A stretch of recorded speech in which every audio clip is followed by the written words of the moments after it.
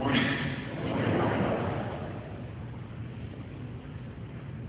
So this storm arises while the disciples are on the lake. The water begins to flood over into the boat, and the boat starts sinking. And the disciples, understandably, go over to Jesus, who is asleep in the bow of the ship, and they say to him, "Lord, do you not care that we are perishing, that we're in the process of drowning right now?"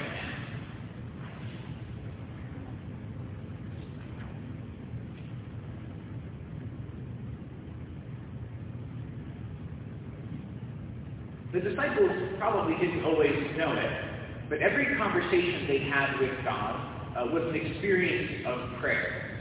Because Jesus is God, and when we speak with God and listen for his response, we're praying. Sometimes God makes a very audible response, but all of the time in our life, his response is much quieter.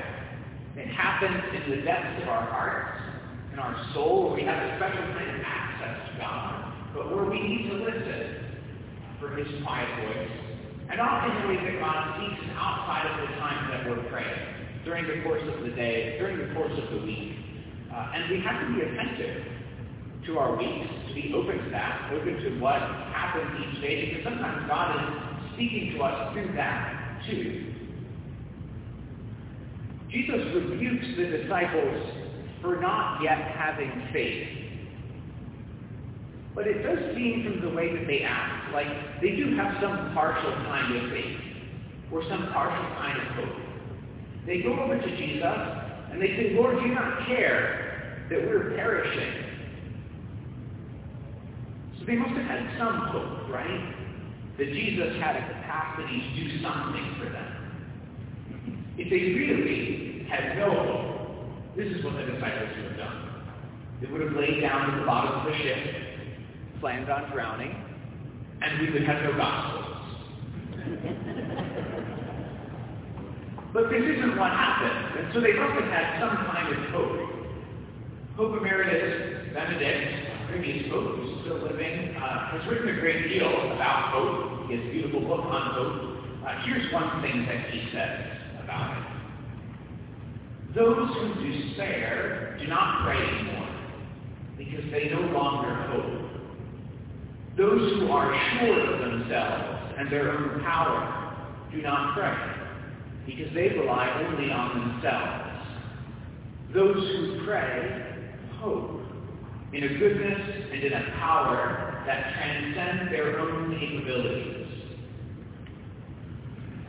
What does that mean for us? Well, I think there are two ways in particular that we can grow in the virtue of hope and be receptive to God's rescuing power in our life. The first is to admit our own need, and then also to own our strength. So how do we admit our need? I think we can be kind of paralyzed. We can be afraid of the sense of our need, our vulnerability.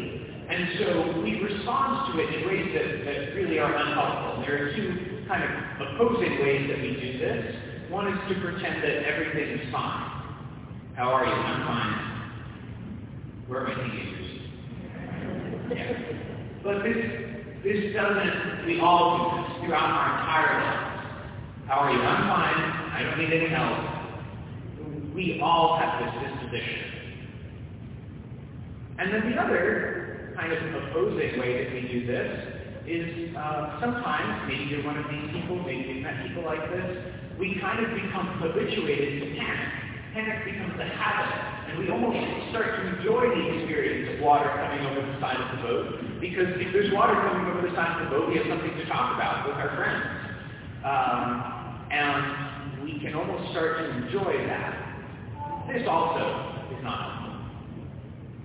What God is really inviting us to is to be open about our need, but not scandalized by our need for help, but almost rejoicing in our need. Because if we have a need, then we have a claim on God's help and on his mercy.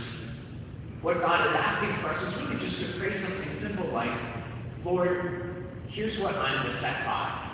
Here's what I'm struggling with. I'm discerning marriage and don't know whether I'm called to it. I'm in a marriage and I don't understand what's going on in it right now. I feel like I don't have friends. And to offer whatever it is that's going on for us gently to him in our needs, honestly, and to let him take care of that. And the way that we let him take care of that is the second part, to own our strength. God is our strength. He is the source of all of our hope. When we hope in something that is not God, we will always be disappointed. Here's another thing that Pope Benedict writes. All of our anxieties are ultimately fear of losing love. Thus, all of our hopes are at bottom hope in the great and boundless love. They are hope in paradise. We're made for God and we're returning for God, returning to God. And our happiness comes only from that.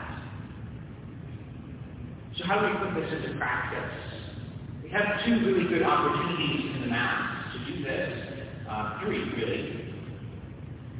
So first of all, during the intercession, we have this moment at the end where we pray quietly for the needs in our hearts. And that's a great moment to pray in our hearts silently to God and to say, Lord, here's what's going on, and I entrust this to you. The second time we can do this is when the priest puts the path and the chalice on the altar. There's a tradition of using this time as a time to give our intentions, what we're struggling with during the week, what we're praying for, kind of in a physical way in front of God and ask Him to transform. And the last is when we receive communion. When we're in front of the Eucharist and we're receiving communion, we can take the words of the disciples as our own. Who is this in front of me? Who am I receiving? I'm receiving the one whom even the wind and the seas obey.